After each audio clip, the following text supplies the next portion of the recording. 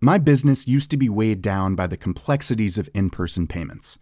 Then, Tap to Pay on iPhone and Stripe came along and changed everything. With Tap to Pay on iPhone and Stripe, I streamlined my payment process effortlessly. Now I can accept in-person, contactless payments right from my iPhone. No extra hardware required. What's truly remarkable is how I can cater to all of my customers' payment preferences. Whether they're using cards, Apple Pay, or other digital wallets, Tap to Pay on iPhone and Stripe ensure a smooth checkout experience every time. And it's not just me. Stripe helps businesses of all sizes, from local markets to global retailers, scale quickly and stay agile. To learn how Tap to Pay on iPhone and Stripe can help grow your revenue and reach, visit stripe.com/tapiphone.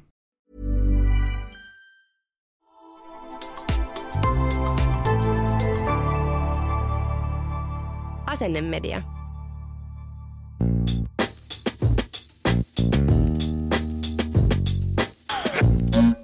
Tämä on Mimmit sijoittaa podcast. Ja täällä puhutaan taloudesta, Sijoittamisesta työelämästä ja yrittäjyydestä. Mielenkiintoisten ja aika ison luokan vieraiden kanssa. Mä oon Hanna Tikander. Mä oon Pia-Maria Nikström. Tervetuloa mukaan. No niin, nyt on taas uuden jakson aika. Tänään me itse asiassa puhutaan vähänkin siitä, että minkälaisia naiset on sijoittajina. Ja näihin kysymyksiin pääsee vastaamaan siis, tiedätkö kun me aina Hanna yleensä sanotaan, että kun sä menet pörssiin, niin se ei tarkoita sitä, että sun pitää mennä sinne Fabianin kadulle pörssitaloon, tiedätkö salkku kädessä koputtelemaan ovea. Mutta tämä vieras on sellainen, joka oikeasti on siellä Fabianin kadulla salkku kädessä joka päivä, koska hän työskentelee sieltä. Ja ehkä jopa avaa sit oven niille, jotka menee sinne salkku kädessä koputtelemaan. Sarin kanssa me keskusteltiin siitä, että minkälaisia sijoitussalkkuja löytyy naisilta, miehiltä, minkälaisia suomalaiset on sijoittajina. Joo, ja tässä vastataan ehkä siihen kysymykseen, että kun aina kiinnostaa tosi paljon kuulla, että mihin kaikki muut sijoittaa, niin Sarilla on hyvää dataa siitä, että minkälaisia osakkeita suomalaisten salkuista löytyy. Mennäänkö kuuntelemaan? Mennään. Tällä viikolla me ollaan ihan pörssisijoittamisen ytimessä. Me ollaan nimittäin saatu studioon vieraaksi pörssisäätiön toimitusjohtaja Sari Lounasmeri. Tervetuloa Mimmit sijoittaa podcastiin. Suurkiitos. Tervetuloa. Hei, saadaanko me pyytää sut tälleen heti alkuun täyttämään meidän Mimmit sijoittaa ystäväkirja? No Pääset sopii hyvin. sinne rustailemaan tai ääneen vastailemaan. Nimi. Sari Lounasmeri.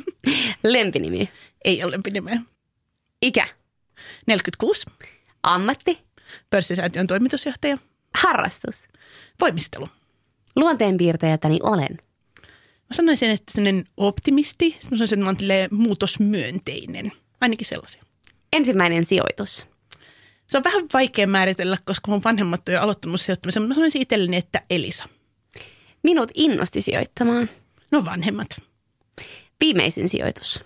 Spinnova. Miksi sijoitan? No vaurastuakseni ja myös vaikuttaakseni. Elämäni paras sijoitus. Tässä on vähän vaikea, että miten se pitäisi ajatella, että olisiko se tämmöinen niin kuin jotenkin kuinka rahamääräinen. Että toki esimerkiksi sijoitus omaan kotiin on ollut tosi tärkeä. Mutta sitten ehkä noista pörssiosakevalinnoista, niin mä oon tykännyt tosi paljon Detection Technologysta, mikä on ehkä semmoinen, minkä mä silloin aikana itse löysin ja heti listautumisannista lähdin mukaan. Järki vai tunteet, jos puhutaan sijoittamisesta? No mun mielestä hyvässä sijoituspäätöksessä on kyllä mukana kumpaakin. Tästä haluaisin oppia lisää. Sanoisin, että ihmisten käyttäytyminen ja psykologia. Tavallaan se toimii sekä yleensä ottaa ihmisiä ja sitten myös tämmöinen sijoittajapsykologia. Jos voittaisin lotossa? No mä en ole ikinä lotonnut, enkä ajatellut aloittaa, mutta lapseni sanoi, että semmoista ei pidä sanoa, että se on väärä vastaus. Että tarkoittaa sitä, että jos niin kuin yleensä ottaen vaan niin kuin, nyt tulisi hirveästi rahaa, niin mä sanoisin osakesijoittajana, että se tarkoittaa sitä, että jos nyt meidän jotkut pienet kryptosijoitukset nyt yllättäen, niin se olisi vähän niin kuin mun semmoinen lottovoitto, että sieltä yhtäkkiä ne nyt sitten moni 1000 kertaistuisi. Niin kyllä mä ajattelen, että mä sitten käyttäisin rahaa niin kuin ehkä sen hyvinvointiin, että vaikka jos mulla olisi ihan määrämättömästi rahaa, niin sitten mulla olisi olla kokki ja personal trainer. Jos minulla olisi enemmän aikaa. Mä nukkuisin ehkä enemmän, mutta toki mä myös käyttäisin sitä enemmän läheisten kanssa. Elämässä tärkeintä on? Ja kyllä musta läheiset ja semmoinen ehkä pienistä hetkistä nauttiminen. Viisaus, jonka olen tähän mennessä oppinut. No montakin ihanaa viisautta, mutta ehkä mä sanoisin se semmoisen, niin että jokainen on tosi hyvä. Eli englanniksi se ottaa tämmöinen viisaus siitä, että if you judge a fish by its ability to climb a tree, it will live its life thinking it's stupid. Eli tavallaan semmoinen, että jokainen on tosi hyvä jossain. Tavallaan, että pitää vaan nähdä ihmisten ne vahvuudet. Mm-hmm. Kiitos. Ihania vastauksia. Meidän täytyy muuten vaihtaa varmaan toi, jos voittaisin lotossa kysymys, jos äkkirikastuisin pörssissä, koska musta tuntuu, että kukaan ei ole vielä paljastanut ne lottoa. Siihen on tullut kaikkia luovia vastauksia, että silloin serkkuni olisi varmaan pistänyt lottorivin puolestani, koska kyllä. Ei ikinä lottoaisi. Mutta niinhän se on, että sijoituspodissa, kun puhutaan lottoamisesta, niin lottoamisen tuotto-odotus on kyllä aika lailla negatiivinen, että se on todella huono sijoitus. Kyllä. Mutta aika hienoa, jos nyt ei ole niin paljon sellaisia vieraita, jotka ei lottoa, niin se on oikeastaan ihan hyvä merkki kyllä. Joo, me ollaan ihan samaa mieltä tästä. Ehdottomasti. Mitä kuuluu näin alkuun? No ihanaa, aivan ihana nähdä ihmisiä ja tosi kiva päästä hyvällä joukolla juttelemaan tosi tärkeistä ja kivoista asioista. Joo, samaa mieltä. Me ollaan paljon odotettu, Sari, että me saadaan sut meidän podcastiin. Lyhyesti jo esiteltiin sut, mutta haluaisitko kertoa vielä omin sanoin, että kuka olet? Joo, mä oon kauppatieteilijä. Mä oon tosi pitkään toiminut jo pörssisäätiön toimitusjohtajana ja mä ajattelin, että se mitä mä teen on semmoista maailman muuttamista, tärkeisiin asioihin panostamista. Tämä on semmoista ehkä kuitenkin ihminen kerrallaan. Eli mä oon tosi iloinen siitä, että mä saan tehdä semmoista työtä, mistä mä intohimoisesti oon innoissani ja mihin mä uskon ja missä mä koen tekevän jotain tosi tärkeää. Näin mä ehkä kuvailisin ainakin sitä mitä mä teen. Ja sä oot pörssisäätiön toimitusjohtaja. Mitä pörssisäätiö tekee? No, säätiöt on sellaisia, että niillä ei ole mitään omistajia eikä jäseniä, vaan että on joku peruspääoma. Ja pörssisäätiön tapauksessa se on pörssitalo.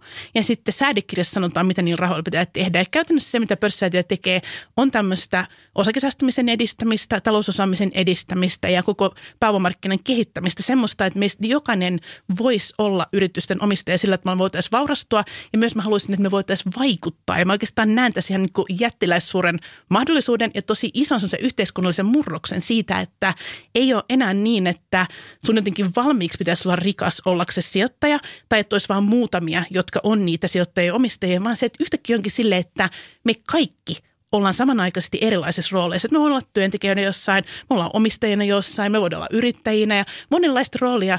Ja tavallaan se kyllä muuttaa yhteiskuntaa ihanalla tavalla, koska silloin se myös voimaannuttaa meitä. Meillä on oikeasti mahdollisuus yhdessä vaikuttaa asioihin.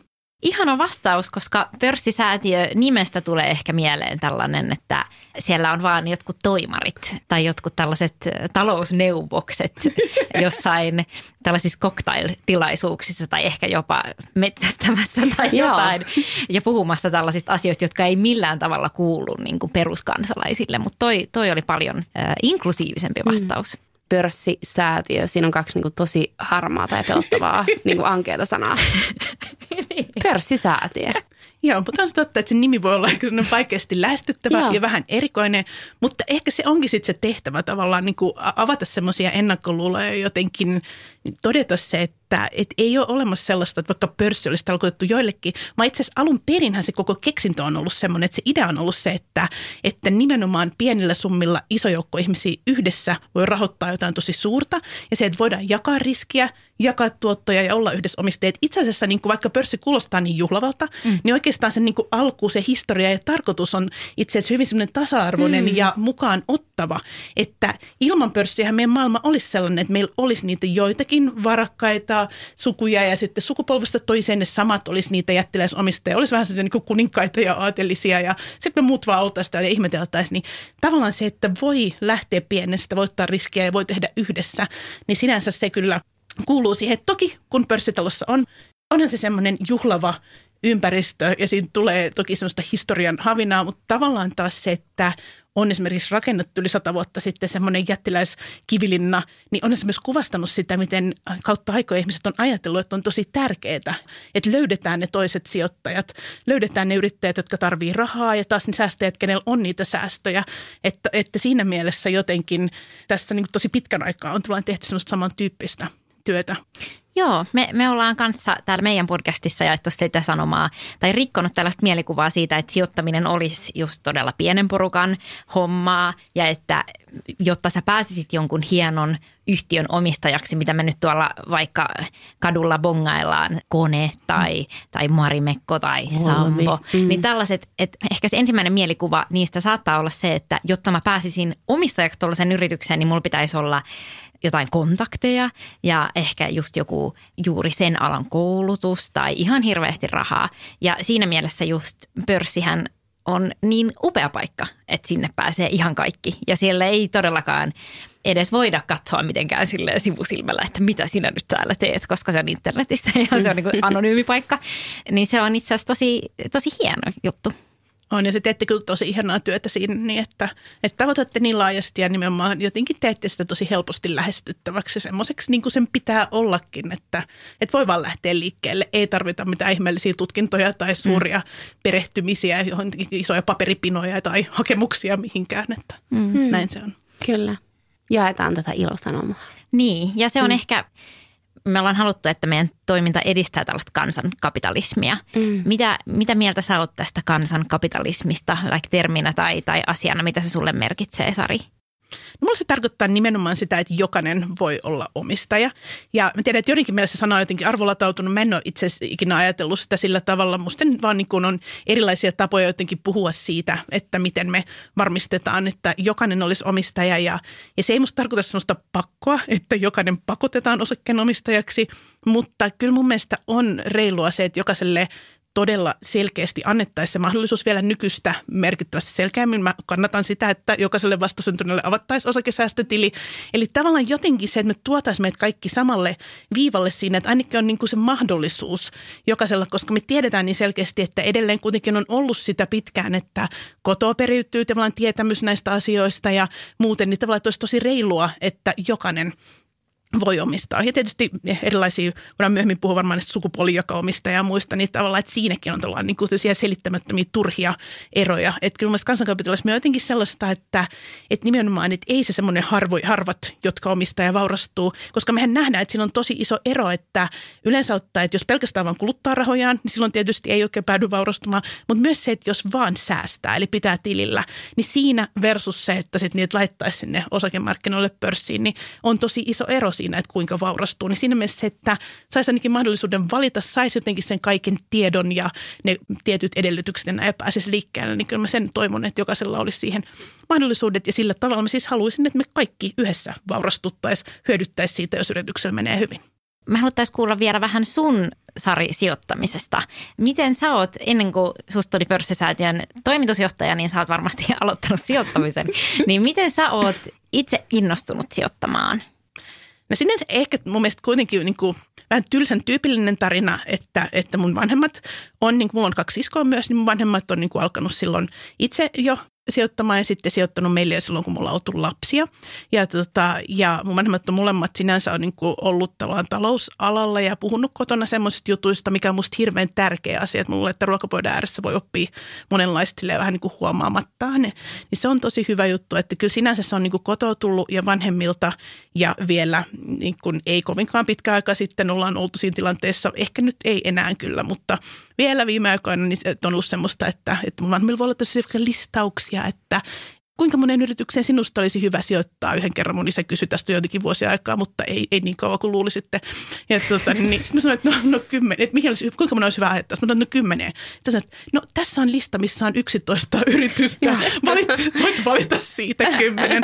Niin no sitten me ollaan edetty siihen vaiheeseen mun isän kanssa, että on silleen, että isä sanoi, että tehdään molemmat omat listamme ja verrataan sitten, niin kuin, että mitä meidän listoilla on. Ja tämmöistä on musta ihan hyviä keskustelutapoja, että miten mä ehkä ajattelisin, että mä oon sijoittanut edennyt, niin ehkä niin kuin ensin vanhemmatkin on sijoittanut johonkin rahastoja näin tavallaan meille, että tavallaan että ehkä se on rahastosäästäjästä lähtenyt sitten tavallaan semmoiseksi osakepoimijaksi enemmän kuitenkin isoja kansanosakkeet erityisesti nimenomaan osinkotuoton pohjalta ja näin, mikä on tuntunut jotenkin tosi helpolta ja selkeältä kriteeriltä, että mitä parempi osinkotuotto, niin tavallaan, että se on hyvä asia. Toki katsonut vähän useamman vuoden ajalta, että ei vaan 1 vuoden, mutta silti ja tavallaan tietyt nimet sitten tullut siinä tutuksi ja enemmän sijoittanut niin isoihin ja vakaisiin ja sitten siitä edennyt ehkä siihen, että kiinnostunut niistä pienemmistä yhtiöistä. Ehkä mä sanoisin, että mä oon niin nyt viime aikoina ollut nimenomaan semmoisessa niin kuin aika ihmiskeskeisessä, semmoista mua kiinnostaa se, että kuka on toimitusjohtaja, ketkä on omistajia, kuka on hallituksen puheenjohtaja, näin ehkä niin kuin sellaisten kautta niin kuin lähtenytkin katsomaan, että hei, tämä tyyppi on onnistunut ennenkin, nyt se siirtyy tänne,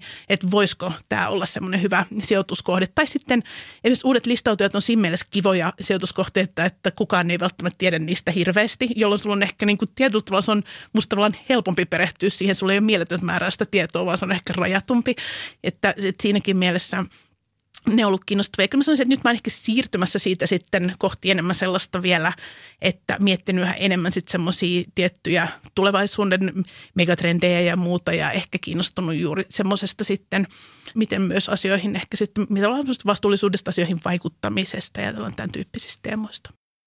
Mutta enimmäkseen siis Helsingin pörssistä löytyviä osakkeita sulla on? Joo. On. Onko se sen takia just, että täällä on niin pienet piirit, että sä oot tavannut kaikki toimarit ja hallituksen puheenjohtajat ja pystyt sen takia arvioimaan näitä yrityksiä?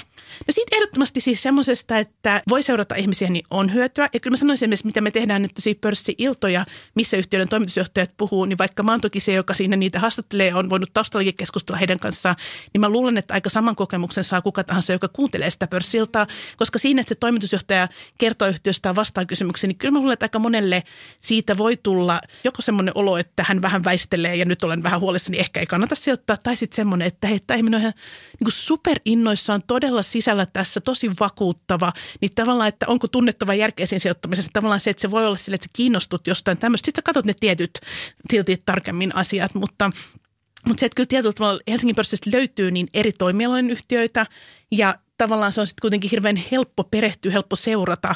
On mulla sitten joitain niin kuin amerikkalaisia jättiyhtiöitäkin semmoisia, että ollaan ehkä fanituksen vuoksi tai muuten niin kuin mielenkiinnosta. Mutta sitten jos mä ajattelen enemmän sitä myös vaikuttamista, omistajana vaikuttamista, niin siinä esimerkiksi mä näen kyllä, että siinä me yhdessä pystytään tekemään sitä nimenomaan Helsingin pörssin yhtiöiden, eli suomalaisten yhtiöiden osalta, että jos mä ajattelisin silleen, että miten mä pystyisin vaikuttamaan sitten vaikka jonkun Disneyn osakkeenomistajana, niin ehkä niin kuin vähän vähäisemmin kuitenkin. Että siinä mielessä siksi ehkä myös Batman suomalaisilla. Joo. Sitten sä mainitsit myös jonkun pienen kryptosalkun. Mulla on siis silloin kaksi lasta, niin 2 kouluikäistä poikaa ja mun nuorempi poika on hyvin kiinnostunut kryptosijoituksista. Yleensä ottamaan sellaisen matkan varrella, mitä molemmat lapset, mitä ne on sanonut, on ne ollut sit osakkeita tai tosi kryptoja. Me ei aina vanhempina olla niihin reagoitu ja yleensä ottaen jälkikäteen ne olisi ollut oikeassa, joten me ollaan sitten vähitellen niin kuin viisastuttu ja vaan niin kuin lähdetty tähän mukaan, että jos se sanoo, että sijoitetaan johonkin, niin me ollaan sitten jotain pieniä summia sinne sijoitettu. Ja mulle se on niin kuin pedagogisesti ehkä oikein. Kun se ongelma on se, että helposti me tehdään sillä tavalla, että ihmiset niin kuin alkuvaiheessa ajattelee, niin kuin, että niitä heittoja, mitä niiltä tulee ja mikä niitä kiinnostaa, mitä ne seuraa, niin tavallaan, että niihin ei tartuta, niin sitten se ehkä kasvattaa sitä kynnystä lähteä liikkeelle. Kun oikeasti silloin, että mun mielestä mä kannatan semmoista pilotoimista ja sitä, että lähtisi vaan tekee ennen kuin tietää tai osaa, koska silloin myöskin niin kuin ei ole liian suureksi kasvanut se kynnys jotenkin. Että jos me sitten mietitään ja jotenkin liikaa vaaditaan sellaista analyysiä ja täydellisyyttä, niin se jähmettää sitä toimintaa niin paljon, että sitten on niin kuin vaikea jotenkin lähteä liikkeelle tehdä mitään sijoituspäätöksiä tai muuta, koska et sä koskaan tiedä varmuudella, että tämä on juuri nyt tämä sijoitus pärjää markkinaa paremmin ja tuottaa super paljon. Niin siinä mielessä semmoisia pieniä kokeiluja on musta ihan hyvä tehdä ja sinänsä se on tietysti ihana seurata sitä, että miten tavallaan, että ehkä koululaisilla on aikaa enemmän kuin useilla töissä käyvillä.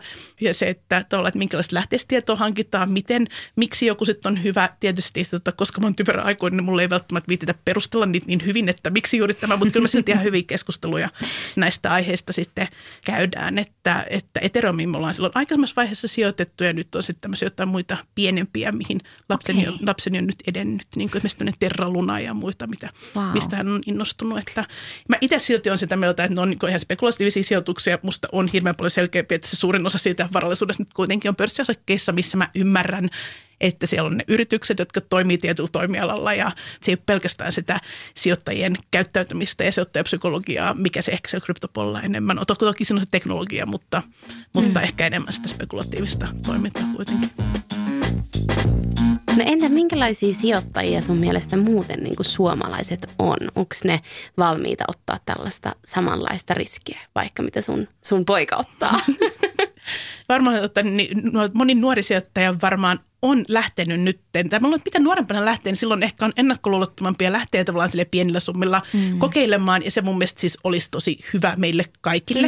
Että musta enemmän haaste on se, että paljon meihin on yhteydessä semmoisia keski-ikäisiä ihmisiä, jotka on ehtinyt jo säästää aika hyvät säästösummat, ja silloin tavallaan tuntuu vaikeammalta lähteä liikkeelle. Koska on tietysti munkin mielestä se ajatus, että ihmisen pitäisi valita ikään kuin mukaan joku yksi hetki, ja pahimmassa tapauksessa hän ajattelee, että hän valitsisi yhden kohteen, mihin hän sitten laittaa joku ison summan, niin onhan siinä paljon eri tavalla riskejä kuin se, että lähtee vähitellen pienillä summilla vähän eri kohteista liikkeelle. Mutta kyllä mun mielestä suomalaiset on hyviä sijoittajia ja meillä kaikilla, sillä henkilöllä, joka nyt harkitsee, että voisinko aloittaa ja ehkä sitten aloitan, kun olen ehtinyt perehtyä, niin kuin varmasti on jo tarpeeksi paljon tietoa, että me ollaan tosi fiksuja, tosi perehtyneitä, seurataan monenlaisia asioita, hyvä koulutustaso, näin. Ja tosi iso joukkohan meistä jo sijoittaa, siis melkein 1 miljoonaa ihmistä, eli yli 940 000 suomalaista omistaa pörssiosakkeita. Niin kuin suoria osakkeita. Joo, suoria osakkeita. Joo. Ihan mielettömän iso joukko. Ja sitten jos me otetaan siihen rahastosäästäjät vielä mukaan, niin silloin me ollaan nyt ihan reilusti yli 1 miljoonan. Eli tosi iso joukko meistä on sijoittajia. Suomalaisille tyypillisesti sanotaan, että yleensä on ollut sillä tavalla, että ihmiset ensin keskittyy siihen asunnon ostamiseen, asuntolainan poismaksamiseen ja muuhun. Ja osakesijoittaminen on aloitettu ehkä vähän myöhemmässä vaiheessa. Eniten ihmiset omistaa nimenomaan niitä isoja yhtiöitä. Usein ehkä se osingonmaksu voi olla semmoinen tyypillinen kriteeri, minkä perusteella halutaan valita. Ja se, että on semmoisia tuttuja, ymmärrettäviä, mikä on niin kuin ihan sinänsä loogista. Aika hyvinhän ihmiset sinänsä, niin jos me katsotaan yhteensä, mitä me omistetaan, niin siellä on vähän niin kuin erilaisilta toimialoilta, mutta sitten jos katsotaan yksilöinä, niin tyypillisesti ihmiset on vähän huonosti hajauttanut niitä salkkuja, että tyypillisesti omistaa vaikka 3 eri yrityksen osaketta. Se on ihan ok lähteä liikkeelle jostain, mutta se, että se olisi hyvä sitten vähitellen hajauttaa enemmän. Kyllä.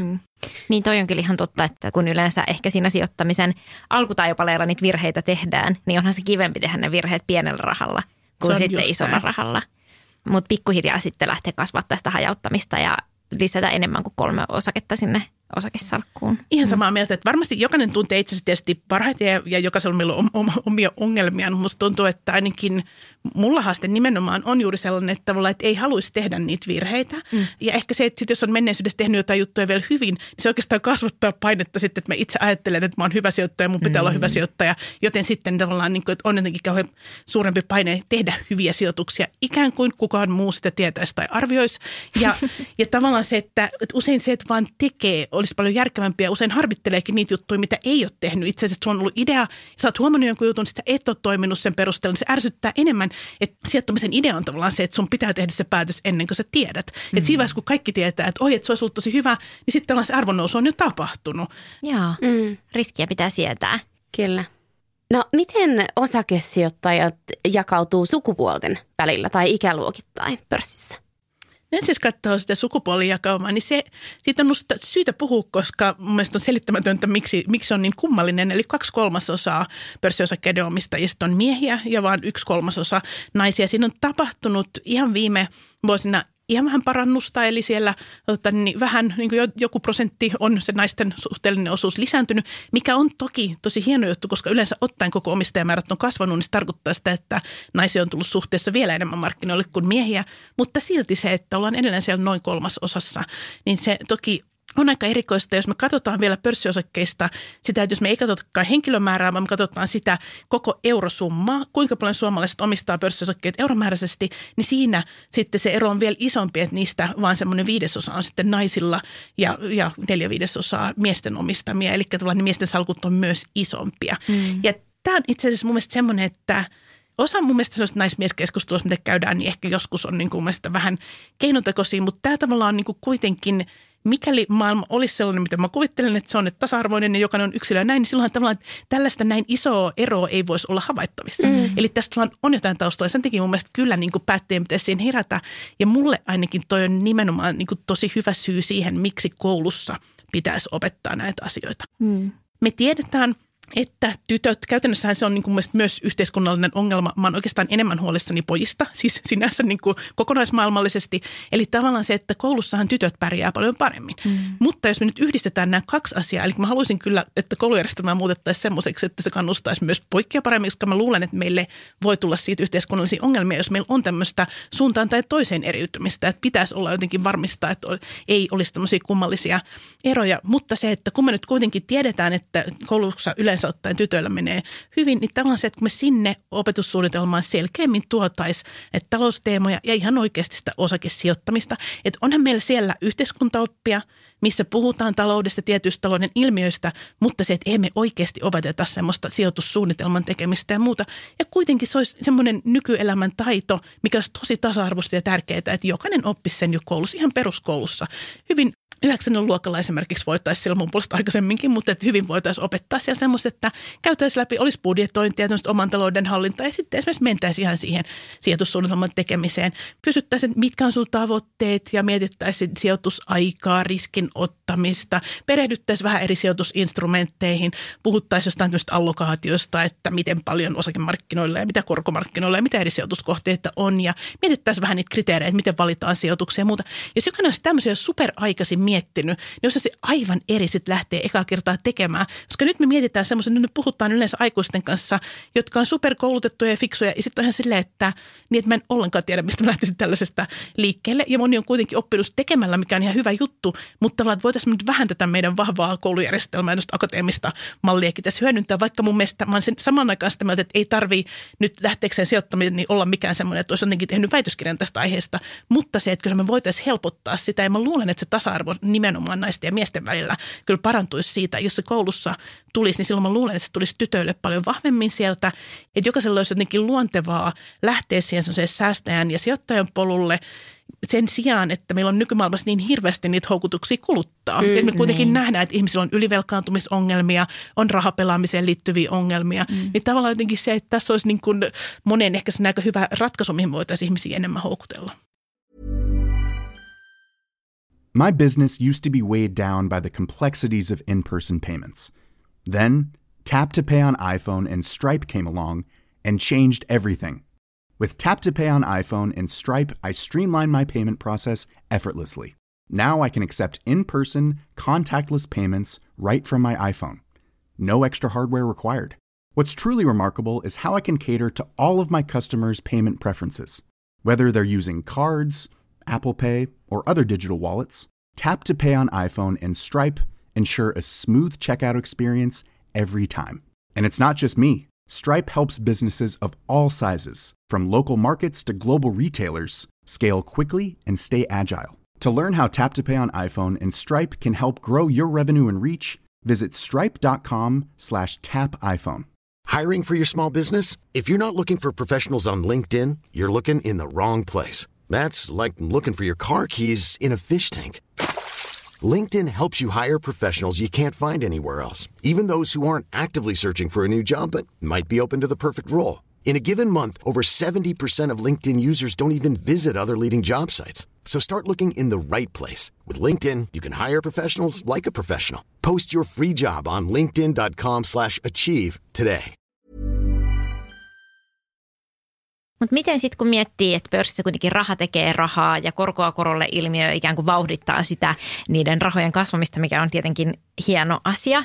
Mutta sitten kun miettii sitä niiden rahojen jakautumista naisten ja miesten välillä, että kun miehillä on nyt jo se, oliko se sitten 80% niistä pääomista omistuksessaan, niin miten ihmeessä naiset voi kuroa sitä kiinni, kun se 80% kasvaa eksponentiaalisesti siellä koko ajan? Että nähdäänkö me ikinä sellaista tilannetta, että se raha olisi tasaisesti jakautunut naisten ja miesten välillä?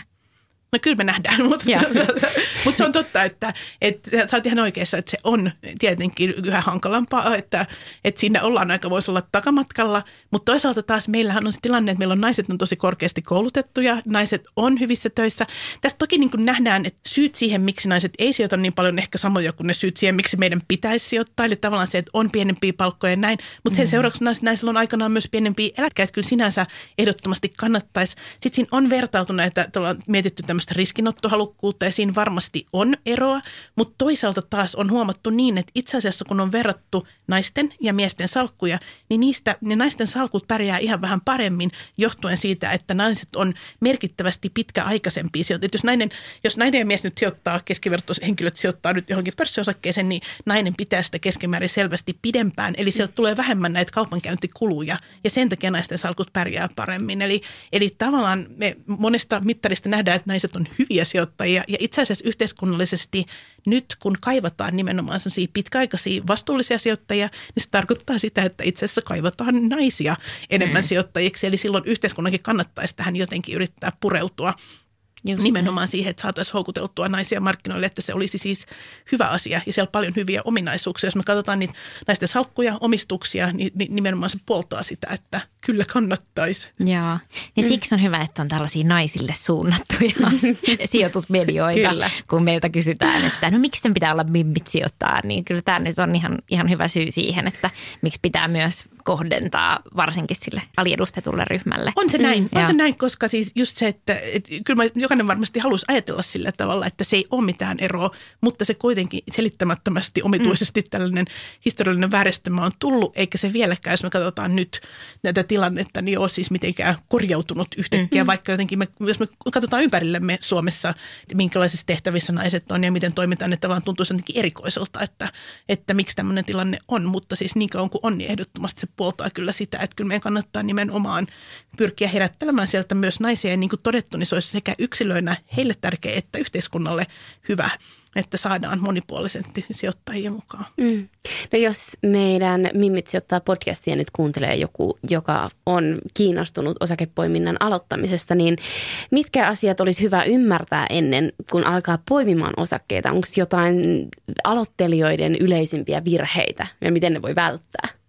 Mahtava kysymys. No siis ensinnäkin se, että totta kai se myös, että on rahastosijoittaja tai esimerkiksi vaikka indeksirahastoon sijoittaja sillä tavalla tavoittelee sitten markkinoinnin keskimääräistä tuottoa, niin se on ihan täysin ok ja sillä tavalla ehdottomasti pääsee siihen vaurastumisen polulle ja silloin myös niin kuin vaikka ajattelisi, että olen sydämeltäni osakepoimija, niin tavallaan, että jos sulla ei nyt tällä hetkellä ole siihen vielä aikaa, niin tavallaan lähde liikkeelle ensin siitä, että haet sitä markkinoinnin keskimääräistä tuottoa indeksirahastoon sijoittamalla tai näin. Se menee vaivattomasti siinä kerran kuussa sinne napsahtaa joku summa, että sikäli mun mielestä kannattaa lähteä ikään kuin joka tapaukselle liikkeelle semmoisella tavalla, mikä itselle on helppo. Mutta sitten jos ajattelee, että okei, että nyt mä haluaisin kyllä itse valita niitä osakkeita, niin mä kannatan kauheasti tätä tämmöistä niin kuin vaan liikkeelle lähtöä ja pilotoimista. Eli siis sinänsä sitä, että mä suosittelisin lähteä liikkeelle pienillä summilla ja ikään kuin siis tavallaan noudattamaan sitä omaa intuitiota. Että mun mielestä parasta olisi se, että jos on semmoinen henkilö, että itselle nousee niin itse asiassa, että haluaisin olla tämän yhtiön osakkeenomistaja, niin tavallaan se, että sitten listaa edelleen ne, mistä mä oon kiinnostunut. Ja sitten tavallaan sitten sulla on semmoinen lyhyt lista ja sitten niistä käydään tietyt perusasiat läpi. Toinen vaihtoehto on tehdä se toisinpäin, eli se, että sulla on ensin tietyt mittarit ja sä käyt läpi. Näitä onneksi löytyy näitä listauksia netistä valmiina, että sun ei tarvitse mitenkään itse olla tietenkään mikään tilinpäätösanalyytikko. Tässä näin vaan sä voit löytää semmoisia, että no millä on hyvä osinkotuotto, ei ole kovin velkaantunut. Sitten sä voit vähän arvioida vaikka sen toimialan vastuullisuutta, katsoa pikkusen johtoa, muuta. Ja tavallaan siitä saada jonkun listauksen ja sitten niistä taas katsoa, että no mistä mä olisin oikeasti näistä nyt kiinnostunut. Että tavallaan, että joko semmoinen, että sulla on ensin jotain numerisia mittareita ja sieltä nousee tietyt ja katsot, mikä niistä sua houkuttaa. Tai sitten toisinpäin, että vaan miettii, vaan inspiroituu siitä pohtimaan, että mitkä mua nyt houkuttaisi ja sitten siitä tietyt asiat tarkastaa. Mutta totta kai tärkeää on huomata se, että puolet meistä pärjää paremmin kuin keskimäärin ja puolet huonommin, mutta tavallaan taas se, että mikä sijoittamisessa sitten se vertauskohta, että olisi mun tarkoitus pärjätä paremmin kuin naapuri. Mä oon ajatellut, että idea olisi se, että ne sijoitukset pärjäisi paremmin kuin se, että ne olisi pankkitilillä. Että tavallaan, että mun vertailukohta ei ole se, että mulla ei ole sellaista vaihtoehtoa, että mä olisin sijoittanut kuin Hanna, vaan mun vaihtoehto on se, että ne mun rahat olisi siellä mun pankkitilillä. Niin tavallaan silloin, jos mä niin kuin menetän rahaa, niin sitten mä voin miettiä, että onko tässä joku systemaattinen virhe tai mitä ihmettä mä oikein puuhailen.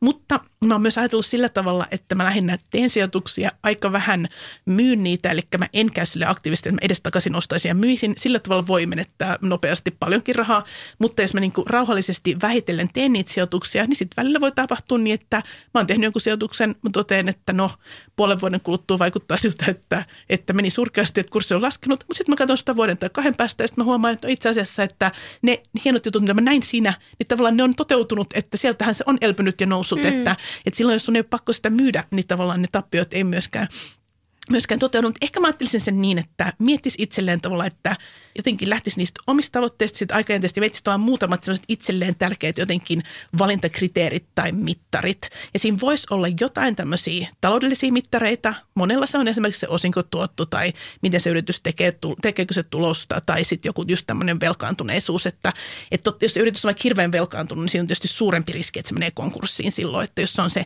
mitä pelkään, että esimerkiksi semmoiseen voisi kiinnittää huomiota. Ja sitten tavallaan miettisi niitä sellaisia laadullisia muita mittareita, eli just esimerkiksi sen toiminnan vastuullisuutta tai enemmän katsoo sitä vähän vaikka johtoa tai muita omistajia, kenen kanssa on samassa veneessä. Että miettisi itselleen semmoisen jonkun vaikka 5 tämmöistä valintakriteeriä, mitkä ottaa ja tavallaan niihin sitten peilaisi niitä omia sijoituksiaan. Mutta enemmän mä lähtisin nimenomaan siinä liikkeelle tekemään niitä sillä tavalla, että ei jää niin kuin superpitkäksi aikaa jotenkin vuosikymmeniksi sitä suunnittelemaan, vaan myös se, että joskus voi olla niin, että haluat olla jonkun yrityksen osakkeenomistaja, niin sehän nyt on todella hyvä syy jo itsessään. Usein niitä ideoita itse ainakin nappaan ihan vaan kuuntelemalla, että mihin muut sijoittajat on sijoittanut ja sitten ikään kuin koittaa peesaa fiksumpia, vaikka sitten aina tietenkin on hyvä olla omat perustelut siihen, että miksi jonkun osakkeen on poiminut. Mutta jos nyt tälleen mietitään, että mihin kaikki muut tällä hetkellä sijoittaa, niin mihin suomalaiset sijoittaa? Mitkä on tällaiset suomalaisten suosimia osakkeita? Me seurataan sitä, että millä pörssiyhtiöillä on kaikista eniten yksityishenkilöitä osakkeenomistajina. Ja siinä listan kärjessä Nordealla yli 300 000 suomalaista omistaa Nordea-osakkeita. Sitten tulee Nokia, Fortum, Sampo ja Elisa. Eli tavallaan tosi suuria yrityksiä, semmoisia monella kansainvälistä liiketoimintaa, pääsääntöisesti hyviä osingonmaksajia, aika tämmöisiä, mitkä monelle sitten kuitenkin toiminnaltaan voi olla tuttuja tai sellaisia, että he ovat niin kuin näihin jo pitkän aikaa omistunut. Näissä on toki tiettyjä historiallisia syitäkin, miten ihmiset on tullut sitten osakkeen omistajiksi näihin yhtiöihin. Niillä on saattanut olla jotain erilaisia tämmöisiä henkilöstöanteja tai jotain muuta. Mutta aika hienosti nyt sinne on sitten noussut kuitenkin, vaikka tämä on ollut aika semmoinen hitaasti muuttuva tämä ihan suurimpien ja suosikkeen kärki, niin kyllä ne on sitten noussut joukkoon niitä uusia listautujia. Et tosi hienosti nyt viime vuonnahan ihan ennätysmäärä uusia yrityksiä tuli pörssiin ja tosi aktiivisesti yksityissijoittajat on nyt näissä ollut mukana. Eli kymmeniä tuhansia sijoittajia saanut siellä yksittäiset yhtiöt ja näitä nousussa nyt kyllä tälle suosikkilistalle, että siinä mielessä tosi kiinnostava.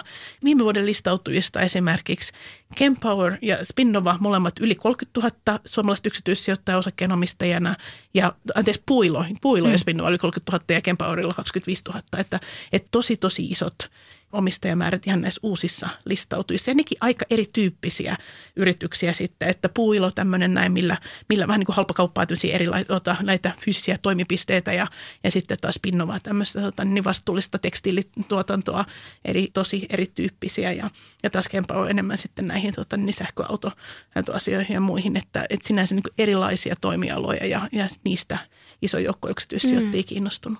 Wow. Mun mielestä ihanaa kuulla just konkreettisia esimerkkejä. Onko mitään eroja naisten ja miesten salkuilla ja naisten miesten suosimissa osakkeissa?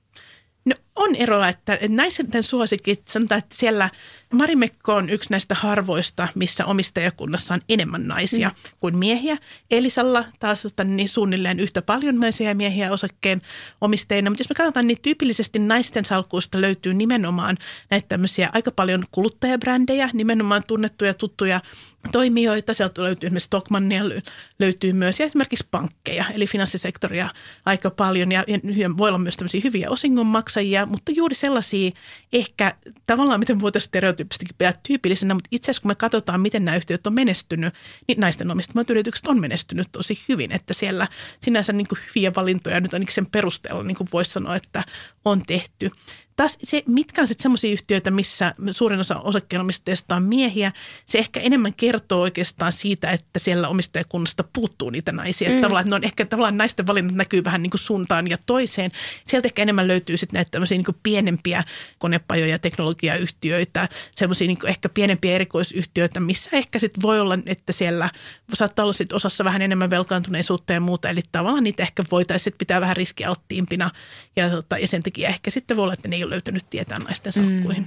Niinpä, joo. Olisiko jotain tällaisia pelifirmoja esimerkiksi, sellaisia miesten suosimia? Joo, pitää paikkansa just tällaisiakin.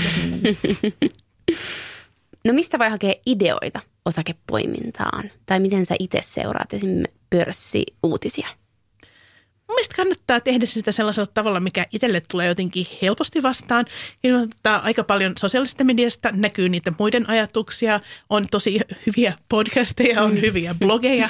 Löytyy semmoista, että esimerkiksi vaikka jos on uusia yhtiöitä tulee pörssin listautumisanteen, niin siinä on ihana lukea parin muun sijoittajan ajatukset siitä, että mitä he on omaan blogiinsa kirjoittanut, mitä he ajattelivat tästä, miksi he haluaa lähteä mukaan, miksi ei, mistä he on ehkä epäluuloisia tai mistä he on innokkaita. Se auttaa tietysti, pääsee jo ison hypähdyksen eteenpäin sitten ja siitä voi tavallaan itse sitten jatkaa tai miettiä vähän, varsinkin jos katsoo vertaa muutamaa, niin saa siitä kyllä tosi paljon. Että sinänsä iso vahvuus se, että muut tekee sitä työtä. Ja toki siis se, että mä tietysti työnkin puolesta aika paljon erilaisissa tilaisuuksissa tapaan ihmisiä. Nyt tällä hetkellä tietysti enemmän etänä ja virtuaalisesti, mutta sitten ehkä rakentuu myös semmoista käsitystä, että mistä on ehkä enemmän innoissaan tai mikä on semmoinen, mihin ei haluaisi välttämättä lähteä mukaan. Mutta kyllä mun mielestä talousmedia, some, että tosi paljon sitä semmoista valmista tietoa on olemassa. Mä en silti ottaisi silleen, että mun mielestä niitä ideoita ja impulseja voi saada melkein mistä vaan. Mä en ottaisi silleen, että mä ottaisin yhden niin kuin kopioisin suoraan jonkun jostain, mutta mun mielestä se, että seuraa jotain, mistä saa niitä ajatuksia ja sitten vähän niin kuin tarkastelee vielä lyhyesti itse sen jälkeen, niin se mun mielestä on kyllä hyvä idea. Että jotenkin semmoinen kuvitelma, että itse pitäisi alusta asti kaikkea tehdä kaikki, niin ei se ole mitään järkeä, että se on ihanaa, että joku toinen pureskelee niitä sun puolesta. Ja toisaalta taas, jos on taas huomannut, että on joku, ketä on hyvä seurata ja on usein samaa mieltä, niin tavallaan, että miksei siitä sitten voisi hyötyä, että sieltä saa niitä ajatuksia. Varsinkin jos mä ajatellaan sitä, että aika pienellä summilla lähtee tekemään, niin se, että mun mielestä siinä ei sitten tarvitsisi niin kuin jotenkin aivan liikaa sitä pohtia, että hyviä ideoita saa monesta paikasta. Merja Mähkä ihanasti Instassa kertoo omista sijoituksista, analysoi esimerkiksi näitä erilaisia listautumisanteja ja muita, että siinä mielessä saa niin kuin semmoista tosi käytännönläheistä tietoa. Esimerkiksi sieltä meillä pörssisäätiöllä on näitä pörssi-iltoja, mitkä on tämmöisiä webinaareja, missä pörssiyhtiöiden toimitusjohtajat itse kertoo lyhyesti siitä yhtiöstä sijoituskohteena. Siinä voi saada sekä sitä konkreettista tietoa siitä yhtiöstä, että myös jotenkin sen fiiliksen siitä, että miten se toimari vastaa niihin kysymyksiin, että sitten mä tykkään kyllä sellaista valmista vertailuista ihan, että löytyy jostain tunnusluvuista tai muista, niin voi tavallaan tarkistaa helpolla tavalla, että saa jonkun tämmöisen lajittelun, luokittelun, missä on Kauppalehdellä on näitä työkaluja ja monella muulla. Sitten toki Inderesillä löytyy niitä analyysiä. Kannattaa katsoa myös niitä oman pankin, että monella voi olla sillä tavalla, että itse asiassa on tietämättään vaikka osakesäästötilin tai muun kautta päässyt semmoiseen tietoon, mitä ei ole vaan huomannut hyödyntää. Että niitäkin kannattaa tarkastella, että mitä sieltä löytyisi. Oletteko te pörssisäätiöllä havainnut tällaisia trendejä tai megatrendejä, mitä suomalaisia sijoittajia erityisesti nyt kiinnostaa?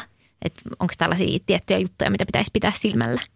No vastuullisuus, jolla mä ehkä ajattelen eniten nyt tässä tapauksessa niin kuin ilmastonmuutoksen ehkäisemistä, niin se on kyllä ehdottomasti nyt tullut jotenkin mun mielestä semmoisen sijoittamisen valtavirraksi hyvin nopeasti, että itse asiassa kaikkien kannattaa huomioida se. Vähän niin kuin välitti ne itse siitä tai ei, niin tavallaan niin nämä asiat on semmoisia, että yhä useampi sijoittaja välittää, että ne vaikuttaa ne yritysten arvostukseen ja toisaalta kuluttajat vähitellen rupeaa myös sen mukaan tekemään valintoja. Ja toisaalta tietysti vielä politiikkapäätöksiäkin tulee linjauksia semmoisia, mitkä vaikuttaa sitten näihin, että kannattaa olla vähän hiilidioksidipäästöinen tai muuta, että se ehdottomasti. Sitten toki digitalisaatio vaikuttaa monenlaiseen, paitsi niin kuin niihin varsinaisiin yhtiöihin, jotka on tämmöisellä niin kuin varsinaisesti sillä toimialalla, niin myös ihan monenlaisiin toimijoihin, kaupan alan yhtiöiden menestykseen tai näin, että miten onnistutaan näitä palveluita tarjoamaan. Eli se on varmasti, ja esimerkiksi vaikka tietoturvan puolella niin tapahtuu tosi paljon, niin kuin me nähdään jatkuvasti erilaisia haasteita siihen liittyen, että sillä voi olla tiettyjä uhkia ja toisaalta tietysti joillekin sitten tuo taas bisnesmahdollisuuksia. Sitten ehkä sanoisin uudempana tavallaan tämmöisen niin kuin hyvinvointi, terveys, sen tyyppisen mukaan, mikä mun mielestä ehkä on niin kuin yhdistelmä jotenkin megatrendinä vähän niin kuin sitä väestön ikääntymisen niin kuin liittyvät asiat on tavallaan vaikuttanut siihen, mutta sitten tämä korona jotenkin niin kuin tuonut semmoisen, ehkä ehdottomasti niin kuin kirkastanut sen fokuksen siihen semmoiseen hyvinvointiin, terveyteen ja mulle, että se on semmoinen alue, missä yhä enemmän ihmiset on kiinnostuneet panostaa myös se, että on enemmän vauraita ihmisiä tavallaan, silloin ihmisillä on varaa ja toisaalta ehkä korona-aika tietyllä tavalla laittanut vähän arvomaailmaa uusiksi, että sit niistä ollaan kiinnostuneempia, niistä palveluista ollaan valmiimpia maksamaan, että se on ehkä myös semmoinen, mikä vaikuttaa. Se voi vaikuttaa myös sillä tavalla, että miten esimerkiksi tietyt asiantuntijavaltaiset yritykset pystyy ihan pitämään niiden työvoimansa, että miten ne osaajat osataan pitää siellä, niin se esimerkiksi myös trendi näkyy tämmöisellä tavalla. Mielenkiintoinen poiminta toi hyvinvointi. Kyllä. Wellness.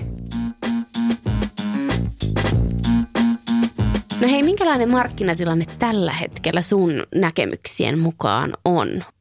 Osakesijoittajan kannalta tämä on tämmöistä kummallista, epävarmaa, siinä mielessä aika kiinnostavaa ja hyvää aikaa.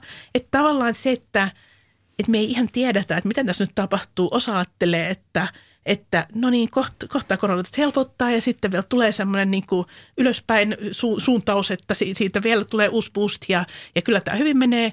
Tai että tässä tämä kurssi nousu nyt vähän jatkuu ja sitten taas toinen osa ajattelee sillä tavalla, että nyt se pitkä nousu tästä katkeaa ja meillä on niin paljon uhkakuvia ja on inflaatiota ja mitä jos korot lähtee nousemaan ja usein jos korot nousee, niin sitten osakekurssit on ollut vähän haasteessa, että on laskee ja näin. Että tavallaan, että tässä niin kuin on tavallaan niin kuin kahden suuntaisia.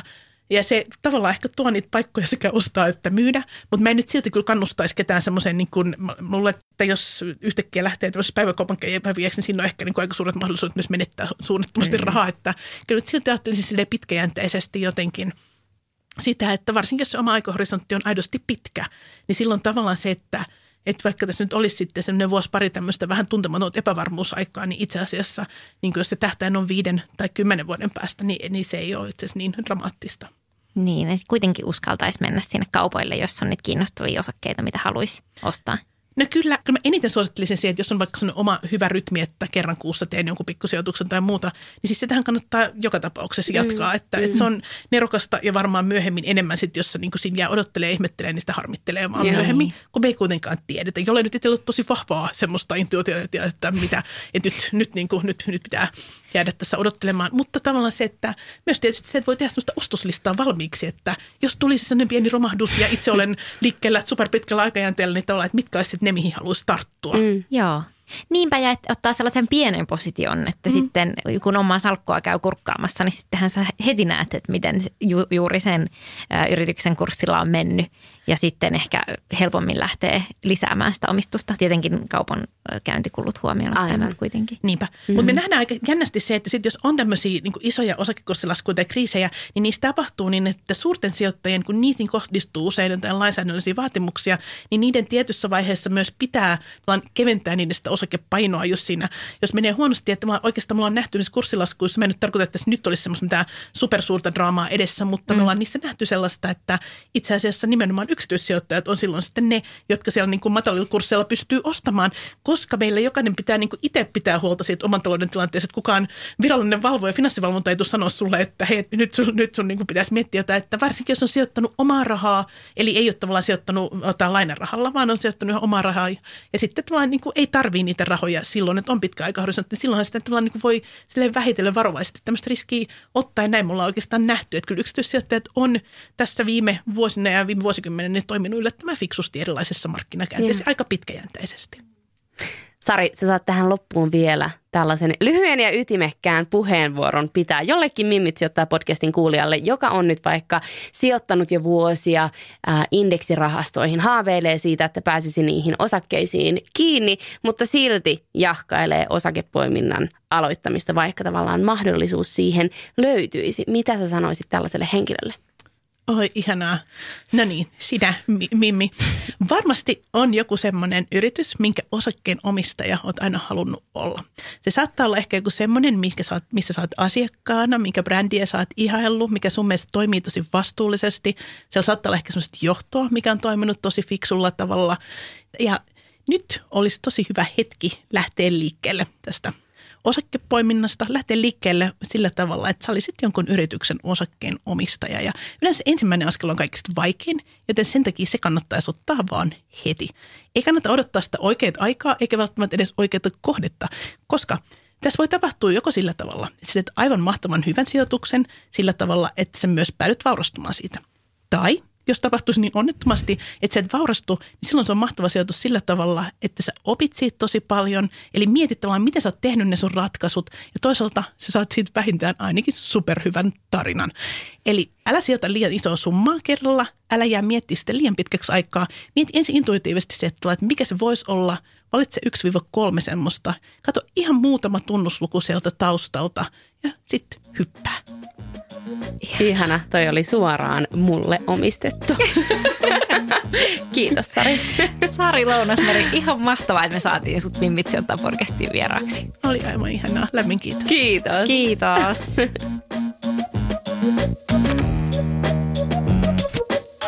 Tämä oli kyllä 5 tähden jakso. Siitä puheen ollen. Käy antamassa meidän Mimmi sijoittaa podcastille tähtiä, niin pysytään listoilla. Mun nimi on Pia-Maria Nikström. Ja mä oon Hanna Tikander.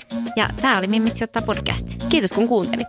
Ja jos sä haluat kuulla lisää. Tai lukea lisää. Sijoittamisesta. Säästämisestä. Yrittäjyydestä. Käy osoitteessa mimmitsijoittaa.fi. Tai seuraa meitä Instagramissa @mimmitsijoittaa. Ensi viikkoon. Ensi viikkoon. Heidoo. Ciao.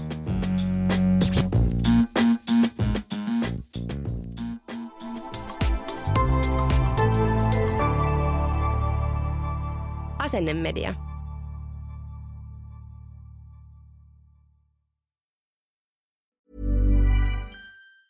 Even on a budget, quality is non-negotiable. That's why Quince is the place to score high-end essentials at 50 to 80% less than similar brands. Get your hands on buttery soft cashmere sweaters from just $60, Italian leather jackets, and so much more. And the best part about Quince, they exclusively partner with factories committed to safe, ethical, and responsible manufacturing. Elevate your style without the elevated price tag with Quince. Go to quince.com/upgrade for free shipping and 365-day returns. My business used to be weighed down by the complexities of in-person payments. Then, Tap to Pay on iPhone and Stripe came along and changed everything. With Tap to Pay on iPhone and Stripe, I streamlined my payment process effortlessly. Now I can accept in-person, contactless payments right from my iPhone. No extra hardware required. What's truly remarkable is how I can cater to all of my customers' payment preferences.